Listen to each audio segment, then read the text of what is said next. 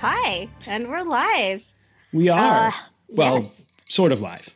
Oh, yeah, that's right. Well, we're recording. That's right. Hello, everyone. Welcome to DMs After Dark and our Meet the DMs series, where we are kind of getting to know each of our dungeon masters / game masters here at DMs After Dark. And today I have the great privilege of interviewing Christian. Which means that Jess drew the short straw.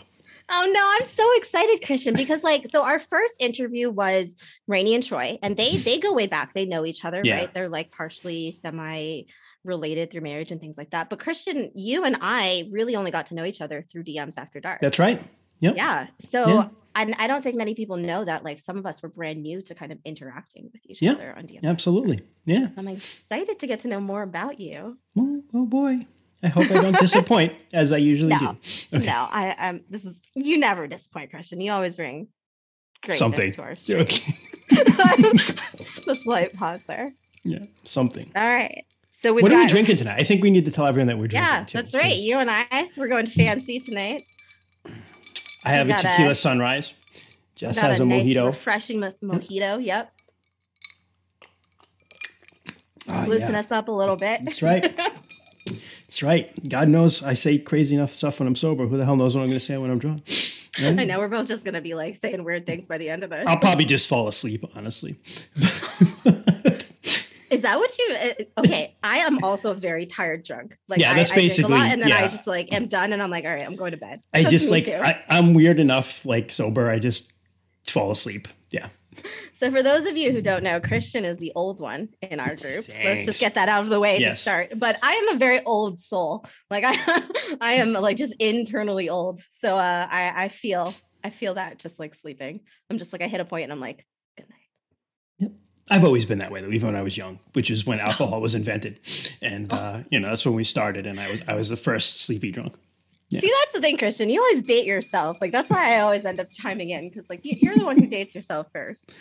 Well, whatever. It's all fun. It's all fun and games. Yeah. So speaking of that, why don't you tell us how old you were when you first started playing your first tabletop RPG? Sure. I'll even tell you kind of how I got interested in them too. Yeah. So I'm a big comics nerd.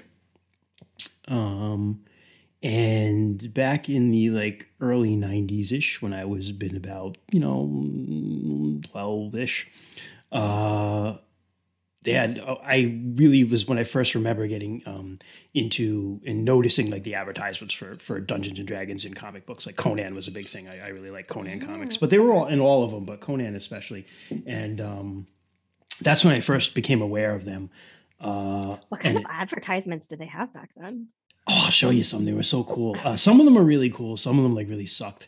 And some of them when I say sucked, I mean they did not age well at all, because it was just go rescue the princess and she'll reward you sort of stuff. Real cringy.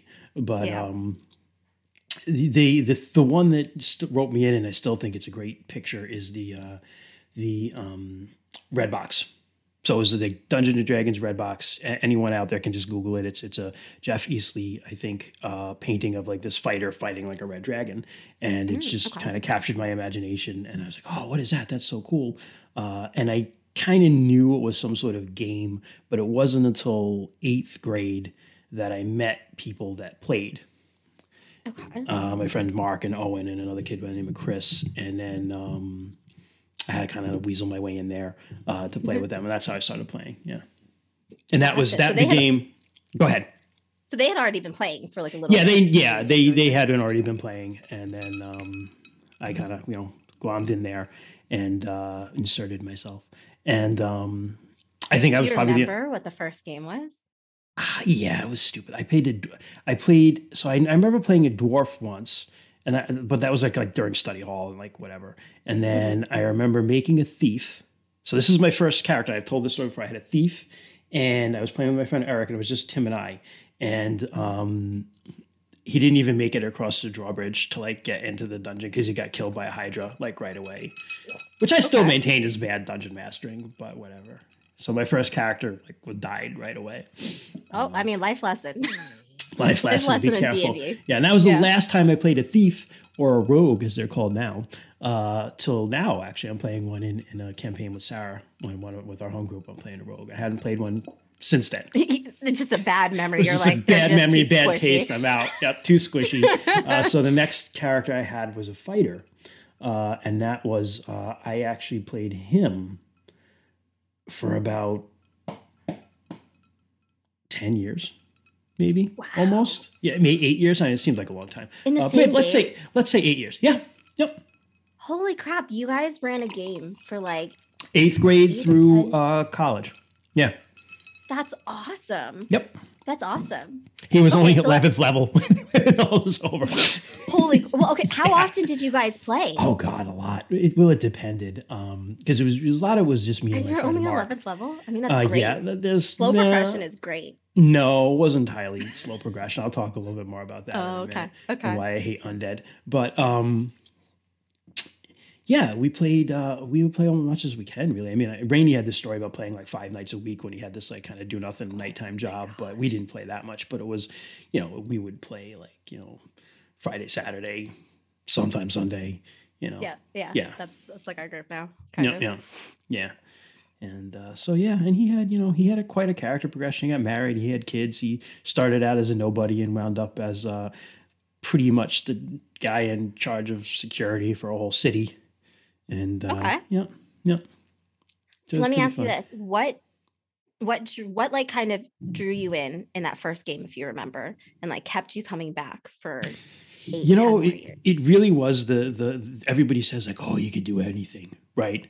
In D&D, and that's kind of how you try to like rope people in, but that really was it. It was like just the idea, and I will give Mark credit, who was one of my first DMs, that he was a guy who would just pretty much be like, all right, what do you want to do? And he had his adventures, but he just rolled with it, and so I wasn't a murder hobo. All the time, but I feel like it's hard your first time not to be. Of course, you kind of are. You make stupid decisions. You're trying to slaughter everybody, right? You do, and you just make dumb decisions. But you can just kind of do anything, and that was what sold it to me, because it was just wandering around like doing stuff. That's what we did. Yeah, no, I agree. I feel like people don't really understand until they're there and they're playing it, and it just clicks. Like you can really do anything, and you see how like that's when it captures the imagination. And the character captures your imagination. It's like, now I look back and I Toraf the fighter, I don't even think he was that great of a character really compared to like characters I play now, but he was some ways like, I was a dorky 12-year-old kid, and so he was just kind of like what I wanted to be, and gotcha. So that was like, major power fantasy guy. Nice. But and then I eventually evolved into more well-rounded characters who make dick jokes. Well-rounded. Yep, that's the word. But the reason I just want to say, because I hinted earlier, the reason he was only 11th level was because old school Dungeons and Dragons, like first edition, second edition, undead were friggin' nasty.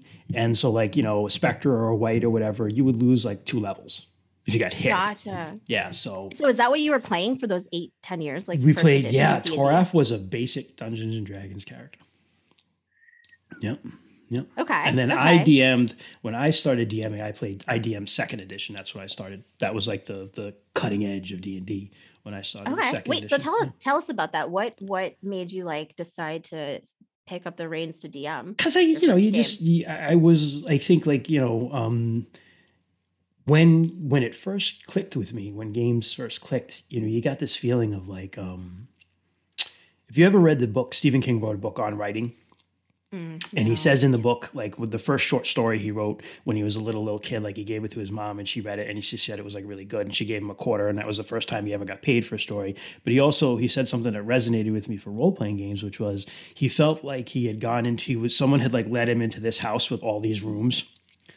And there were way too many rooms for you to ever open in your lifetime, but you could like explore any room you wanted.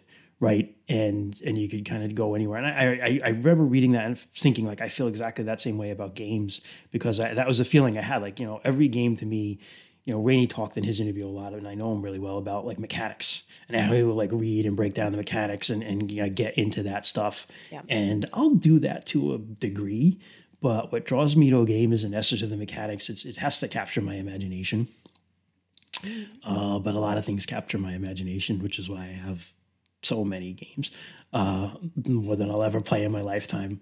So what is it about it like that captures your imagination? I don't know. Like it's just setting, like, or I am is a it like daydreamy sort of person who lives in my own world, and so it's just it's just the setting, the characters and what they might do in that setting, the artwork. A lot of times I'll just be like, oh, that's a cool cover. What's this about? And then you read and you're like, oh wow, this is really cool. It's like a whatever. And nowadays for me, it's more like what you can take it and do with it. Like how much does it allow you to insert of your own imagination into it? Like I'm a big fan. I talk a lot about Kevin Crawford, who created like Stars Without Number and Worlds Without Number now, where he just gives you tools to be like, go and make up your own stuff. And that's like great. Framework, right? Just a framework to add your own imagination to. And I love that. I think it's, very important to not lose that. It's a muscle. You have to exercise it. And if you don't lose it, I think it keeps you young. I'm hoping it does because I'm old as shit and I'm going to die soon. So, hey, I mean, you're still playing games. That's right. What matters, right? I'm more immature than everyone else. I might be older, but I'm immature. I don't know. I think some of us have a run for your money. Well, then again, you might make the most. No, I don't know. Actually, I don't think I'd make the most actual dick jokes, but I might make think you do. The worst ones. You've got some really good clutch one-liners. Yeah, you slip in there for sure. That's right. For sure. So, do you remember what you did for your first game?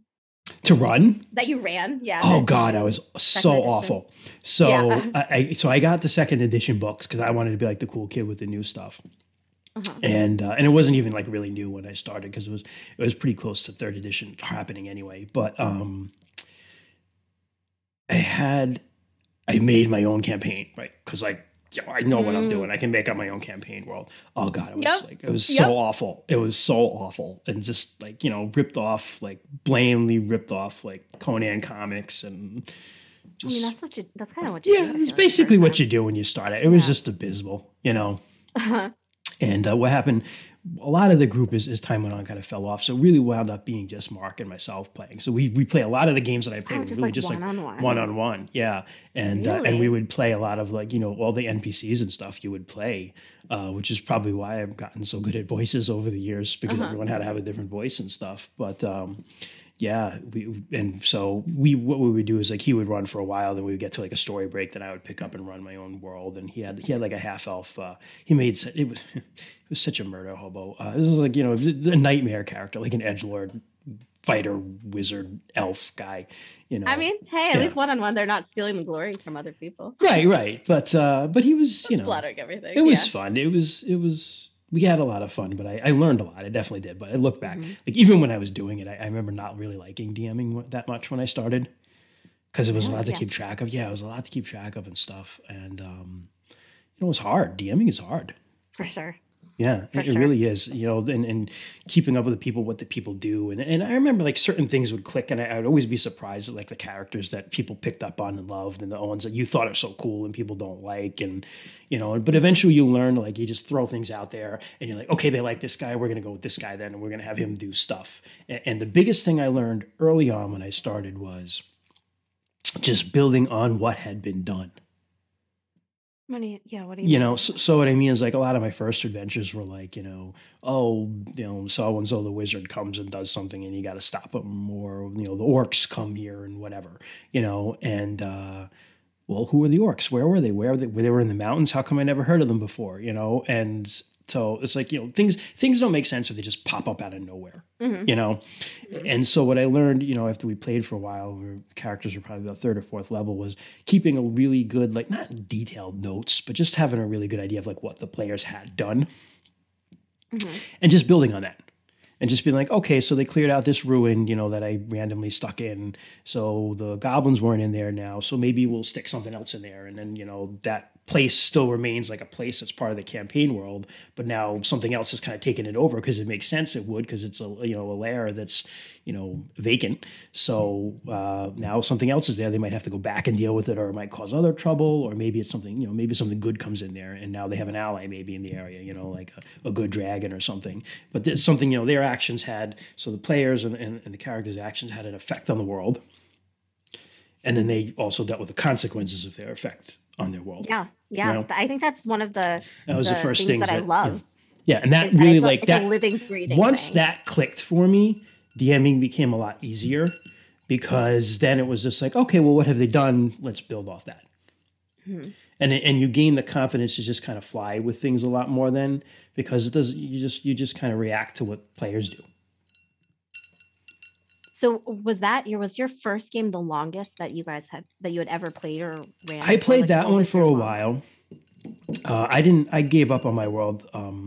Mark ran his like all through. We started in 8th grade, and when he moved away, right, it was like 20 when he moved away. So however long that is. And then we had a couple of games when he came back in the town or whatever. But I gave up on that one when the character's like 8th level or so. But I kind of also Monty Hall'd that one. I made a mistake there, and I gave out way too much treasure and stuff. That was another mistake I did. But then I found something, sometimes like it takes a good setting to like also like capture your imagination. Yeah. And I TSR released Al Qadim, which is like an Arabian fantasy setting, right? That's also kind of held up pretty good. For between now and then. It's part of the Forgotten Realms now. They kind of just bolted it on to the rest of the world. Yeah, and Wolfgang Bauer and some other really good game designers are still out there and really active. Wolfgang Bauer works out with Kobold Press, were the people who developed it. And they had a lot of good like adventure paths, kind of like really like the precursor of like the Pathfinder adventure paths, And I had one that I really liked, which I cannot remember the name of right now, but it was in the box called Ruined Cities. And it was like it was their version of almost like not quite fantasy India, but sort of like a jungle area where all these like ruins and stuff, like old gods and that sort of stuff that I love. Yeah. And it was the plot was like pretty much boilerplate, like stop this evil wizard who's coming back, right?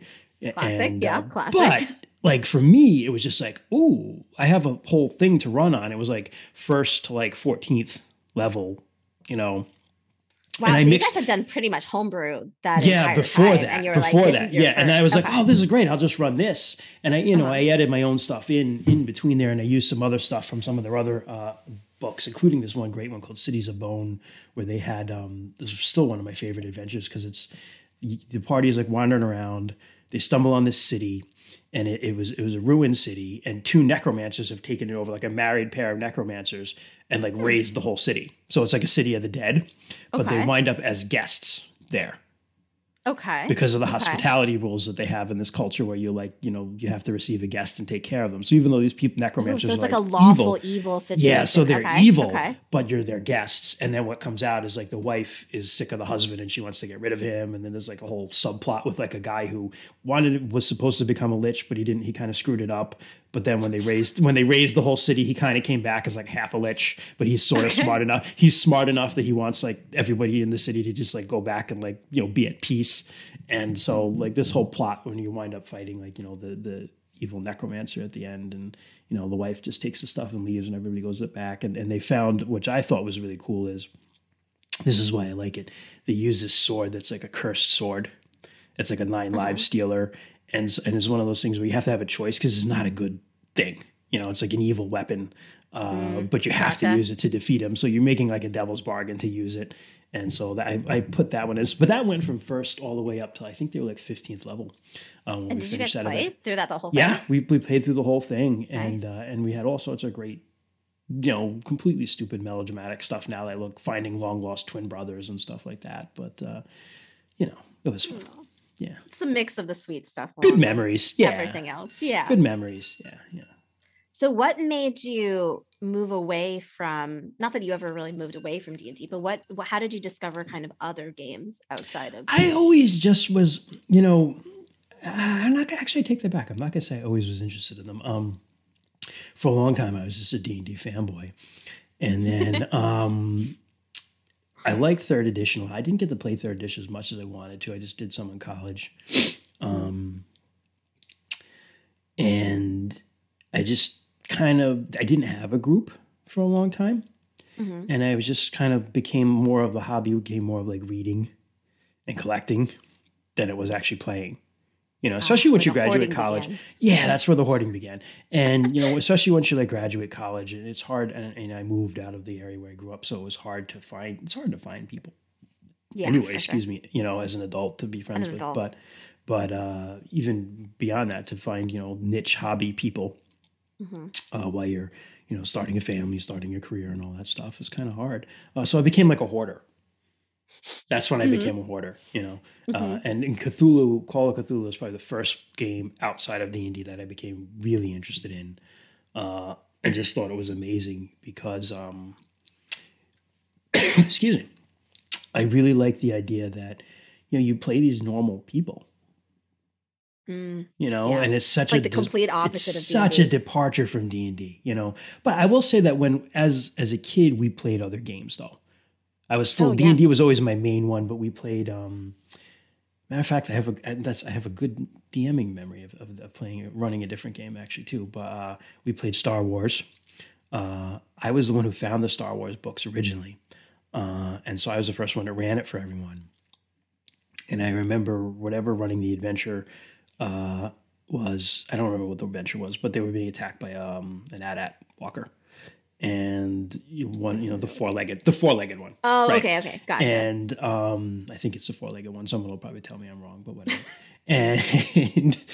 and one of the characters was playing a Jedi, of course, because everybody needs to be Luke. And he was like, "Well, can I just try to like cut its leg off with my lightsaber?" And there's no rules in the book for that or anything. So I'm like, whatever, sure, you know. And so I let them just like demolish this thing, right? And you know, I was just like, you know, roll and see what happens. And we went with it, and they all had like such a great time. And I think that was one of the first times I remember that was in between me running my kind of aborted second edition campaign and Al-Qadim, and that was when I had discovered like the joy that you can have in DMing, which is really like being a fan of the players and having them have fun and do cool stuff. That was a great moment. I remember. Just made me think of it. Yeah. And then I wound up trading the Star Wars books to my friend Mike because his mom didn't want him to have one of the Al-Qadim box sets because it had a rather scantily clad woman on the cover. So I made out when the deal. I traded him the Star Wars books for that, and that's how I got the Al-Qadim stuff. Okay. Okay. So out of everything you've run so far, like what are your favorite, I guess, systems and games that you've run or you've found or even read? Maybe not even that you've run. Still Call of Cthulhu. I've written for it now and been published, so I guess I have to shout out Stygian Fox. So, you know, certainly I like them because they think enough of my ideas to publish them, so that's cool.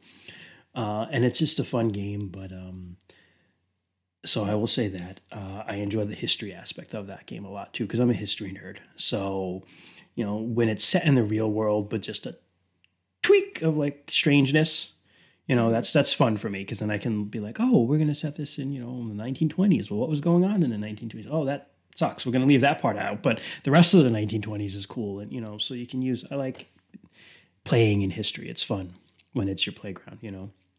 Yeah, so I remember you doing a lot of research for like the adventures that you. Yep. And I like that stuff. I really like that stuff. But also, I would say Mutants and Masterminds. I haven't had a chance to run for you guys yet. I've run that for my son extensively, and it's crunchy. It's a crunchy superhero system, but it's fun because it lets you. It really. I'm going to get into game design here, but you have like your rules light systems and you have your crunchy systems, right? Yeah. And so, you know, I've run Fate superheroes and that's really rules light. And it's kind of just like everything you can say, like, I want to be Iceman. So just by saying you're Iceman, it's assumed you have all the other Iceman type powers. You can freeze stuff. You can do icy stuff, right? Yeah. But if you're going to make a character, like if you're going to make that character in Mutants and Masterminds, you really have to go through and define it a lot more. you know? Okay. And so you can say like, I can freeze, but I can freeze, say, I can create up to 4 tons of ice, or I can Okay. lift this much, or I can run this fast, or whatever, Okay. And I like that because it became more interesting to me in gameplay. Like when I ran Fate in the superhero game we ran for Sarah and our friends, you know, it was just kind of a matter of like, well, who's the strongest guy there is, or whatever. It doesn't matter. It's all very ill defined. It was still fun. We had a great time, but I liked that aspect of it because then you have like more tactical elements within that game. You know, so I really like Mutant Masterminds because it was one of the first superhero games I've ever seen where you can really sit down once you understand it. It has a steep learning curve to learn how to make a character, but once you know that, the game is easy to run. And you can legitimately, like a lot of games say you can make any sort of character you want, but that's not true. You can absolutely make any sort of character you want in that game, whatever you want. So I really am a fan of that. Yeah. And I like that idea that you were talking about for limitations, right? Because like it's never any fun when you're playing a long game and you're just killing everything easily. You know what I mean? Like you need to have those limitations and obstacles that maybe you can't always face or have to think through. And the amazing thing about that game, to get back to it, is that they you can have like, you know, there are builds out there for Batman and Superman, right? And they're like like Batman's a normal dude, Superman's practically a god. They're on the same team, right? And the game is built in a way that it works. You know, it still works. And they're kind of equal? Yeah, more or less. Batman's like a power level 12 character. Superman's power level 16 or so, depending on some of the builds I made. They're unofficial, but you know, I mean, yeah, Superman can do a lot of shit, but Batman's smarter. He's got a lot of more resources. He's got a lot more stuff, you know? Yep. Superman just goes and punches things. I'm not really a fan of Superman. Fans. I love Batman. Did you see V Batman? Like, Actually, we'll talk after. Yeah, we'll talk later. I was just about to go into that, but no, we'll talk later. Right. So the other question I had was, do you remember like a really big or your biggest DM mistake? Yeah, I was thinking about this today, actually, because I heard Rainey answer. Perfect. Mine isn't quite as... Rainey had this tragic story where he, like, killed a character. Mine was just really, like... So I had this scene set up within my crappy homebrew world, and the king of the land had, like, died, right? And so the way that they did this... when they chose a new king, it wasn't through like secession or war or anything. They had this like magic stone that people would stand on, and the stone would like emit a sound to say like, this is the chosen king, right? Love it. But I hadn't thought of what the sound was. And it was just like, that's a detail that like kind of like take care of itself, you know? And then there was like that moment and I couldn't think of the sound and I just made like this stupid beeping noise. And so it became like almost like the Walmart like sliding door that's like ding, like opens, you know? And so like what was a cool moment or could have been a cool moment just deservedly got made fun of for years and years and years. I mean, that's great. That's sometimes like the best moment, right? It's iconic at least through. It was just, that sucked. I wish I would thought of a better sound. Nice. I bet it's fine. I bet your players loved it though. Oh yeah, I still hear about it. So yeah. All right. So one of the things that I definitely wanted to get into is that your game actually was the first game for DMs After Dark that started everything. So I did you want to talk a little bit about the first game and kind of how you feel about it evolving to where we are now? Yeah. And I also want to say a good story about a really good DM. It's probably one of my better DMing experiences too. Was the first time I ran that game, and I'll get into why in a minute. But DMs After Dark really came about at the January of 2021, when really listen, we were still kind of like coming out, still sort of semi in COVID, kind of coming out of it, whatever. We've been playing. All of us had known each other sort of through the library and through things, but not that well. And I just had a Call of Cthulhu scenario my friend had written, actually. Kyton Proctor wrote The Dark Forest. And I was like, hey, I kind of just want to play through, run as much of my stuff as I can. And I had reached out to Amber and I had said, can we get people who are interested and we'll just set this up and we'll run it. And when it's done, but let's just run it, And I had no plans beyond that whatsoever. And so we ran this thing that was like, it lasted 4 sessions and we had a really good time. That's crazy to me that yeah. you just like asked for volunteers and we all happen to be DMs. Yeah. Yep. That's yeah. I mean, I had played with all of you before. I think with the exception of Rainey, I hadn't played with. You I'd played with a couple times at like the one shots at the library. Same thing with Amber. Sarah I was in a game with for a year because that was like my re-entry to gaming was through the library. Yeah. I didn't have a group before that. Yeah. But I ran it. And the first night I ran it, this is the story I want to tell. I know you know this story somewhat, but it was a really horrible day for me. Like one of the most, not the most horrible days of my life, but a horrible, horrible day where I was basically found out I was leaving my job. I didn't really know where I was landing. And I almost was like, maybe I'll cancel. Yeah, you had already committed to. Yeah, but I had already committed to run for everyone. And so I was like, fuck it. We're going to do it anyway. And it wound up being we all had a really great time. That's where like the Wilco joke came from, where I don't remember the character's name right now, but not really understanding what Wilco meant and just saying Wilco. And just, whatever mental state I was in, I was able to just kind of like really just cut loose and run the game, and everybody had a really good time. You did great. I literally had no idea. I had a fantastic time because for that 2.5 hours, whatever that we played, like I forgot all about it. So it was one of my better DMing experiences was that. So yeah, made my troubles go away. Yep. But after that, so that was the beginning of DMs After Dark. And then after that, I was like, all right, great guys, thanks. And I don't remember who bought it up. I don't know if it was Rainey or because I don't know who ran the second game. It was Rainey. It was Blades in the Dark. Did Blades in the Dark. And he was just like, hey, do you want to try Blades in the Dark? And we were like, okay, cool. And then it evolved into this. Sarah was like, well, I want to do Good Society. And so it just became this thing of like, okay, we'll just rotate games. And everybody will get a chance to play. We all had a great time. Yeah, we did. It was everything just clicked. And, I am very grateful that we all found each other to play with because it's a lot of people don't have what we have.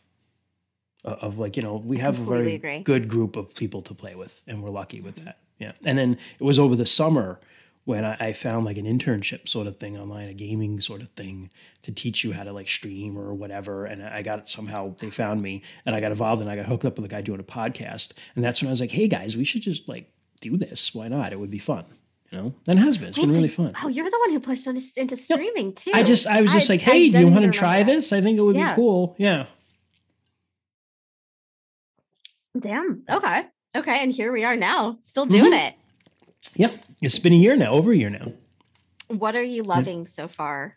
What do you feel like you're getting or that you love so far from DMs After Dark? The thing I love about everyone that we play with is that nobody's really selfish. And so we don't have, the prima donna players or anything like that. Everybody's willing to be the butt of a joke or step back and be in the background to allow other people to have their moments, which I think is really, really important at a table. Everybody's got to get what they want out of the game, and I think that we always somehow unspokenly arrive at everybody getting what they wanted or needed out of the game. I don't think everybody ever feels like a loser. I hope not, when we play, because, I think you look back and I watch the games that we've run and I'm like, wow, that's everybody had their moments. Every character had their conclusion. Everything's worked out well. I mean, some are better than others, obviously, or whatever. But I really think that, that's what's special about us. Yeah, I honestly don't know how it happens, but it does. And it really does. It just all comes together, Yeah. Rainey's really good at that. Rainey's very, very good at that, but when he DMs, but other people are too.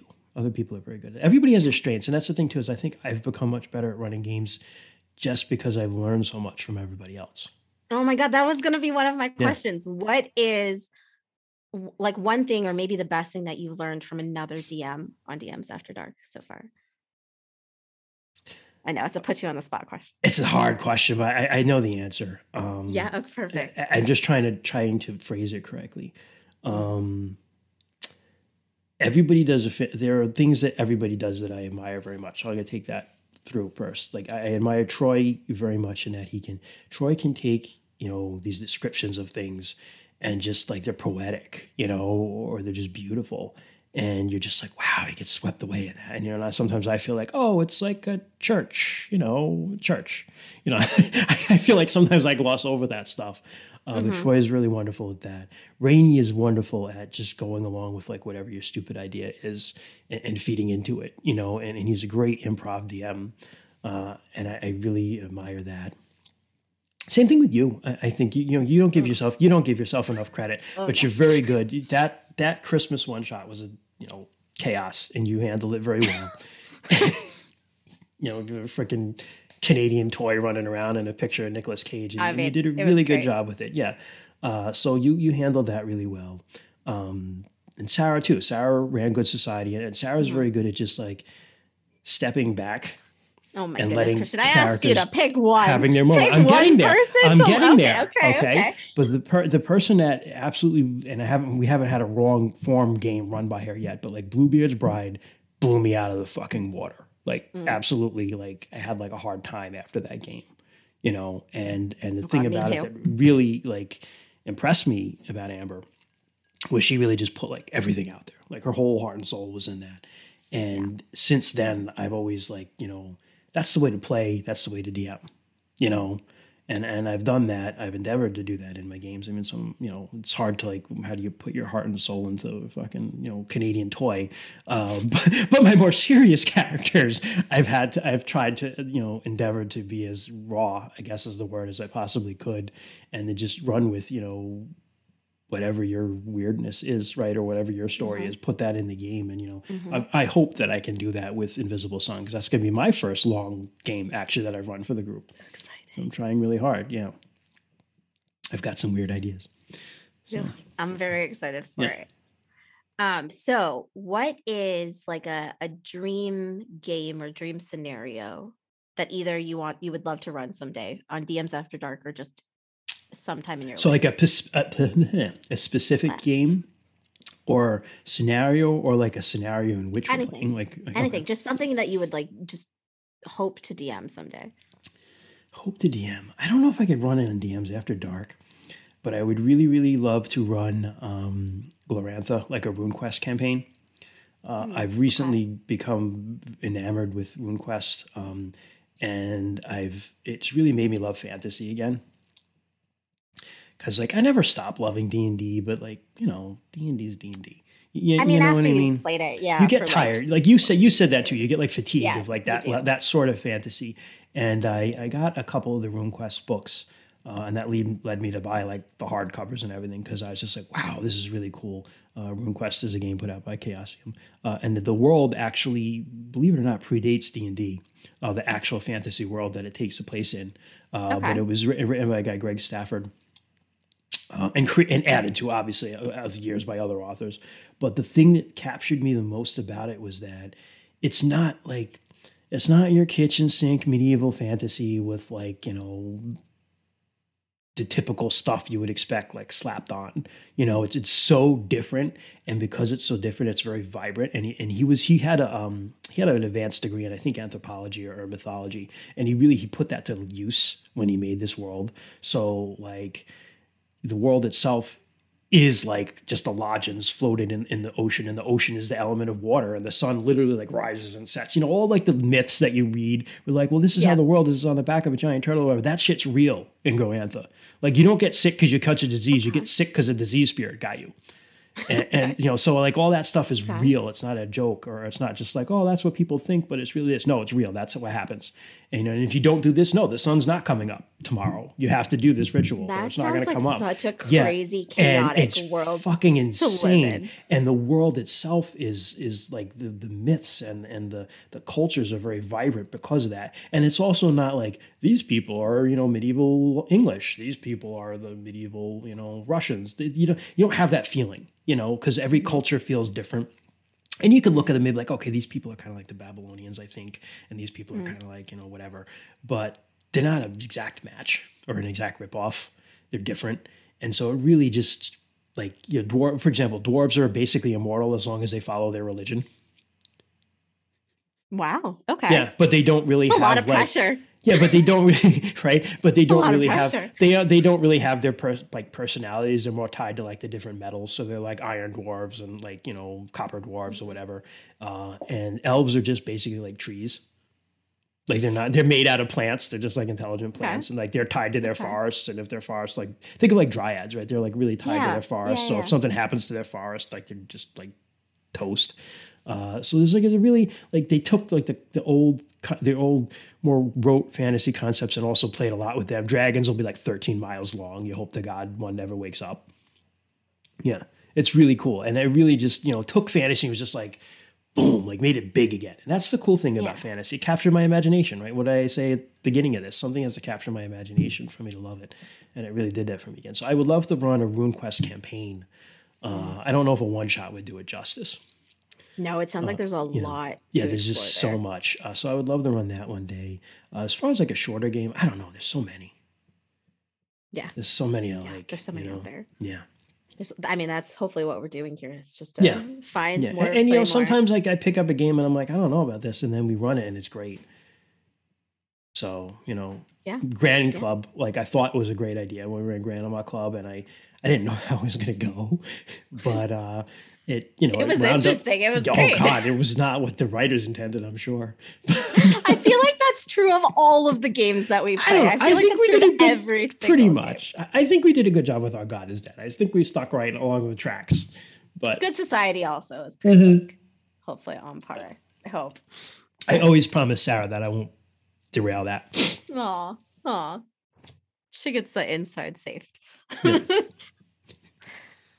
All right, so I think I have 2 more questions, but is there anything else that you feel like? I think you're doing a good job. Continue. No. Okay. So I guess my second to last question is, what is your go-to advice as a DM? Don't be afraid to DM. Like, just do it. Right. We have some players in our home game where we played Our God Is Dead, and they were like, they're continually, I'm not going to call them out, but you can tell they don't really want to like DM, because they're afraid of like, what will happen if I DM? Oh my God, who cares? Like, you'll make mistakes. That's what happened, but it'll be fine. And I go back to one of the things I said about Our God Is Dead. It's a great game to pick up if you want to dip your toe in, because it's a GM-less game and everybody's going to be contributing. So you get a taste of what it's like to throw those ideas in the pot, So don't be afraid to try it would be my best advice to anyone. Although you might wind up with, thousands of games. So a hoarder, a problem, an addiction. Right. You might wind up with a game buying addiction. Yeah. But it's better than other addictions you could have. That's very true. And my last question, just because I love this question off the list that you had said to me for the random ones, is what is your favorite curse word and why? The old Inside the Actors Studio. Yeah. Motherfucker. Oh, motherfucker. Just motherfucker. It just feels good to say it. It's just because your basic fuck is just like, you could say fuck this, fuck that. It's a verb, it's a noun, it's whatever you want. But when you say motherfucker, something really happened. Yeah, you're serious. Yep. Yeah, it's intense. All right. Well, thank you, Christian. Hopefully people got to know you better. I know I got to know you a little bit better. I hope so. I'm not a mystery. I know. And, the more you watch us, the more you'll see a lot of our inside characters kind of come out and show through. Oh, you know what I didn't get to ask you is what kind of characters do you like to play or like love to play? You kind of touched upon it a little bit of kind of putting your heart and soul into characters. Yeah. It's interesting because if I look back, like, I play a lot of characters who are assholes. I really do. I didn't even get to ask you the asshole question. I know you didn't. But that was being nice. I didn't. Like, I don't set out to do that, but I think that characters who challenge the other characters in the party make for a good story and are fun. There's good conflict. Right. There's conflict and it's spicy and it's fun. And I'll tell a funny story from our home game, where I play pretty much, I would say, probably the quintessential Christian character, because it's Ivar is a dwarf. He's a rogue. He's a rogue phantom subclass. So that's the one at Tasha's where you get like the ghosts of the dead like talk to you and stuff. And with Ivar, the way we've made that work is it's his disapproving ancestors who come back and are like, "What are you doing, Ivar? Why, we were honorable warriors. You're like a fucking thief. Look at you. What are you doing?" And he fights with them because Ivar is basically like Joe Pesci from Goodfellas if he was a dwarven thief. And so we just had this great scene in our game where we've been traveling through the wilderness for a while, and we found like this kind of like secret hideaway place where one of the characters, that's like her home, and you have to go through like the mist to get there. It's like magical, right? And so before we go, and she's like, "Ivar, this is my home. People respect me here, and don't steal anything." And he had this big like 30-minute argument with her of like, "Why'd you say that? Like, you think I'm a thief?" "No, I don't really." "Yes, you think I'm a thief because you said it. If you didn't think I was a thief, you wouldn't have said it because it would have been unspoken." And this whole, he had this whole meltdown, and it was hysterical. But afterwards, we were just kind of joking around, and she was like, "Well, V really didn't think I was going to steal." And I was like, "Oh no, he totally would have." That was all gaslighting. He actually is an asshole. He totally would have stole. Yeah. Yep. He was just making a big deal. But I don't know. Those characters are fun to me. I love characters are fun to him. Remington, it was very similar, I think, in a lot of regards to the character I played in the other version of Good Society we played when I played Captain Wentworth, where they're kind of like these guys that came. I didn't really find Remington. A little bit. I mean, as a person, he wasn't. But when you think about what they did to the narrative, he arrived in town. He had been out. There were rumors swirling about him. He made a big splash kind of in his entry. I don't know. I think when I go wholesome, I think I tend to do that. I don't do that intentionally. Now, my other character in a home game, in my druid, is the exact opposite of any Christian character. He's just like this really quiet, like he's like the conscious of the party, and he's very quiet. He's just like this super quiet, like nerd guy. Yeah. I can't imagine, you playing that. He doesn't talk much. He just, and when he does, he basically like makes fun of the tieflings in the party because they deserve it. Trust me, they cause a lot of problems. Yeah. Oh, gotcha. All right, super last actual final question. Sure. What is your most epic favorite DM moment that you've ever had? DM moment? All right. Shit. I'm gonna call Sarah out. Okay. So I was running a Call of Cthulhu campaign for Sarah and her friends. This is our home group. And it was a Hudson and Rand game, which is basically like Sherlock Holmes, but you're dealing with Cthulhu mysteries in London in the 1890s. It is like my jam, like Victorian London I love. Gotcha. So I was running one of the best experiences I've ever had running like a written scenario. It was this one. It was The Curse. Oh God, I can't think of it right now. It was an excellent one. It's out of a book called Sacraments of Evil. The Masterwork of Nicholas Forby. That's the name of it. It's a fantastic scenario about this like family, and they're cursed because there's a statue. And the long story short, like granddad was a sculptor, and he had this other painter friend that would come and hang around with him but because he was a sculptor, he was working with lead, and he got sick. Okay. He got like severe lead poisoning. Yeah. And the painter friend started having an affair with his wife. Oh, and he found out about that, and he cast the painter in a statue, like killed him, cast him in a statue, and like put him on the front lawn, right? And the statue was called the statue was called Icarus Fallen. It was like Icarus on the ground, like on the front lawn, right? And so the family curse after that was that every 30 years or whatever, there'd be like a really hot summer because that was like the time frame when the statue was cursed, and the kids who weren't really his, they would start having headaches and go crazy, and the statue would come back to life and kill him. And so, they go out to the countryside, and it was right outside of London, and they're standing there and they're solving the mystery. And I had this great scene to finish off a session where they were like looking at the statue, and they had sort of had like all the clues, but they weren't quite there yet, but they were going to get there next session. So I just had like the statue's like eye open, and it started coming to life, and that's where we cut, and they were just like, shit. And so that was a great cliffhanger.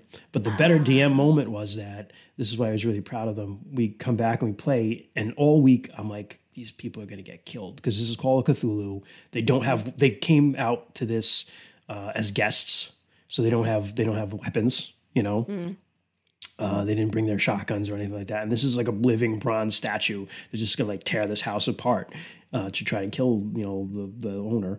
And I'm like, what are they gonna do? And Sarah talks to the statue. Just talks to it. I know you're sad, but and this is what Sarah does in games anyway. Yeah, this is what. Right. Yeah, sounds so Sarah. And I'm like, well, let me look at the stats. And it was intelligent enough to understand. And I'm like, well, shit, that's a great idea. And so they solved the mystery of the statue. They convinced it to go and sit in the ice house where the bronze would like freeze enough for it to crack and his skeleton would come out. They could like chip him out. And so he got his rest, and that's how they broke the family curse. And it was just a great ending because like, the scenario assumes like they're going to have to fight the statue or like get the guy to safety or whatever. And she came up with like this original solution. And it was awesome. Everybody had a great time. I was overjoyed because I thought they were all going to get killed. And it was really awesome. That's my best one. Yeah, I feel like that's one of the golden things about being a DM is being able to set other people up for just these really cool moments and ideas. That's awesome. Yep. We talk about that a lot. That game was really fun. Yeah. All right, great. I mean, now I don't know how to end these things, but do you know how the other ones end it? No. Thanks for watching, you guys. Thanks for learning more about us. Yes, this is Christian, one of our many GMs for DMs After Dark, and he is going to be running our next long form game for Invisible Sun. So we are very excited for that. Invisible Sun is a weird, fantastical game. Yeah, weird, surreal fantasy, I guess is what you would call it. Yeah. Yeah. It's going to be weird. All right. So other than that, like us and follow us at all the places. And this will be out on Monday, and for the next succeeding 6 weeks, we'll have one hopefully every Monday morning, as long as schedule allows. I'll be interviewing Sarah. I know Amber will be interviewing you. So that's interesting because you guys know each other forever. Yep. And so it'll be fun. I'm looking forward to it. All right. Well, thanks for watching, guys. Have a good night. Thank you, guys.